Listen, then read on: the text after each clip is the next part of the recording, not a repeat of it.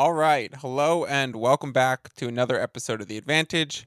I am your host, Michael Fiddle, and I'm recording this at nearly 2 a.m. Eastern Time on Tuesday night, now Wednesday morning. First off, let me say, happy 420. Second, as the great sports ethos Dan Besbris always says, take some time to note the lessons learned. And tonight's slate of games offered a great opportunity to reflect on some of these lessons that we can learn and apply them moving forward. So let's discuss the action tonight and the aftermath of the Pelicans beating the Phoenix Suns in Phoenix and making that series a 1-1 tie. The lesson to apply here, as I've previously spoken about on this podcast, as I mentioned on Twitter, as I mentioned in the Sports Ethos Discord, is don't be afraid to bet on a team in their series price after a loss. Today we saw this with the Memphis Grizzlies. Earlier today, the Grizzlies series price was at minus 130. So $130 to win 100 if you were backing the Grizzlies, even though they were down 0-1 to the Timberwolves. The Grizzlies are still the better team, and I was still willing to back the Grizzlies, so I put 1.3 units on that minus 130 series price. Of course, they came out and won that game by 20. So now we're going to see that series price completely shift. I'm already seeing now for game 3 that the Memphis Grizzlies are the favorite on the road. So we know they're going to be a bigger favorite in the series again. And I'm likely going to take the Timberwolves in the series price and just lock in myself a profit right now. So don't be scared to play the series price. So now let's apply that to what happened today. The Phoenix Suns lost to the Pelicans. My thinking right away is don't be scared to play the Phoenix Suns series price before game 3. Of course, with Devin Booker exiting with hamstring tightness, we need to make sure he's good to go. But once Booker gets cleared for game 3, I'm going to be playing the series price for the Phoenix Suns. The second lesson that we learned today was the importance of paying attention to some live indicators and being able to access some live betting. Maybe even more importantly, have access to the bettors that you trust, like myself, and what they're thinking about live. So I was posting all of my thoughts in the Sports Ethos Discord, so make sure you're in there so you can get access to the live bets, because the bets that I posted today went 0 of 3, but I ended up winning money tonight because I put in 2 live bets to hedge off the situations that I was originally on, because I was like, wait a second, I'm seeing something totally differently, and I want to switch where my money's at. So let me explain how this worked in real time tonight. The Atlanta and Miami game started, and I was on the under for that game. It was at under 219, and I was also had heavy exposure on the Miami money line. So the ball's tipped, and in the first 3.5 minutes, there was 8 threes attempted. So let's think about this. And if you could just run some quick numbers and quickly look at the averages, you would know that Miami shoots 36 three-pointers a game. Atlanta shoots 34 three-pointers a game. You combine those, and that's 70 three-pointers over the course of 48 minutes. So if we're getting 8 three-pointers in 3 minutes, that's a pace for 128 three-pointers attempted instead of 70. And if teams are shooting that much, obviously shooting 128 three-pointers is really unrealistic. But in that moment, I was like, okay, the floor is probably 80 to 85 three-pointers attempted in this game. And if that's the case, if these teams are playing like that, I don't want to be on the under in that situation. When teams are live and die by the 3, I'd rather have my exposure on the money line of the team that's not living and dying by the 3. Ultimately, I think a team will die by the 3. That's why the expression exists in the first place. So what I thought to do was buy off the under, and I took the over at plus money because they weren't hitting their threes. The pace and the way that the game was being played wasn't being reflected in the odds yet. So the teams were missing. So I was able to get the over at plus money. So I took it over at 218.5, and I was on the under at 219, and I locked in myself plus money because I got plus odds on the over and I had a normal minus 110 on the under. The game ended up going 220, and the people who were on the under really got the hook based on the way the last minute went. And if it landed at 219 exactly, I would have pushed on one bet and won the other, which would have been outstanding. But in general, because the team was being so reliant on the three-pointer, and because I had maximum amount of exposure, I didn't want to be only on the over. I wanted to get off of the over and just keep my exposure on Miami. The second lesson within the live betting lesson is to be able to hedge off of parlays. So I had the Phoenix Suns money line and a Phoenix Suns minus 2.5 alternate spread locked into two different parlays tonight. And the other legs of those parlays had already hit when the Suns game started. And then in the first quarter, the Pelicans jump out to an early lead. And I was immediately like, oh, wow, the Pelicans actually might have a chance to win this game. Second, I thought I wanted to go to bed. I know it's 2 a.m. right now, so I didn't end up falling asleep. But I thought I was going to stop watching the game and go to bed. And I was like, I don't want to sweat this one out. I want to lock in myself profit. So I waited for the Suns to take an early lead, and I tried to line it up. And luckily, Mikal Bridges hit a 3, and they took a 1-point lead. And I got the Pelicans plus 310 live money line. So that was, I had calculated it that I had 3.1 units to win 2 units based on the Suns money line in that game. Based on my other parlays, it calculated to 3.1 units on the Suns to win 2 units. Just that leg was remaining. So that's what I was hedging off of. So when I got the odds at plus 310, I knew I could lay 1 unit to win back that 3.1 and lock in myself a 1 unit profit if the parlays had hit, or just break even if they didn't. So at the time, I thought that was definitely worth doing. Again, it was a situation because I had so much exposure, I didn't want to let it ride. I was willing to open up myself a hedge opportunity and take a full unit's worth of profit.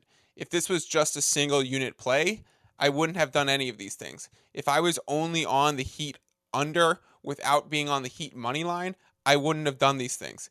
If I was only on the Phoenix money line without having the other parlays already locked in to change the odds around for me, I probably wouldn't have done that. But you have to remember, you have to be aware of what you already have. You have to be aware of how the odds change based on what parlay legs have already hit. And you have to be aware of the pace of the game and the on-court indicators that might make you want to change your mind. So, it's important to have access to live betting, to watch how live betting changes throughout a game, to know when you are live betting, to try and only do it at commercial breaks, because there's a very good chance that if you're streaming, you're probably 40 seconds behind, and what you're seeing is a play or two behind the actual sportsbook. So you want to do it on a commercial break, like when Mikal Bridges hit the 3 with 5:22 left. The New Orleans Pelicans called a timeout as they lost their second quarter lead, and that was a time for me to make that play.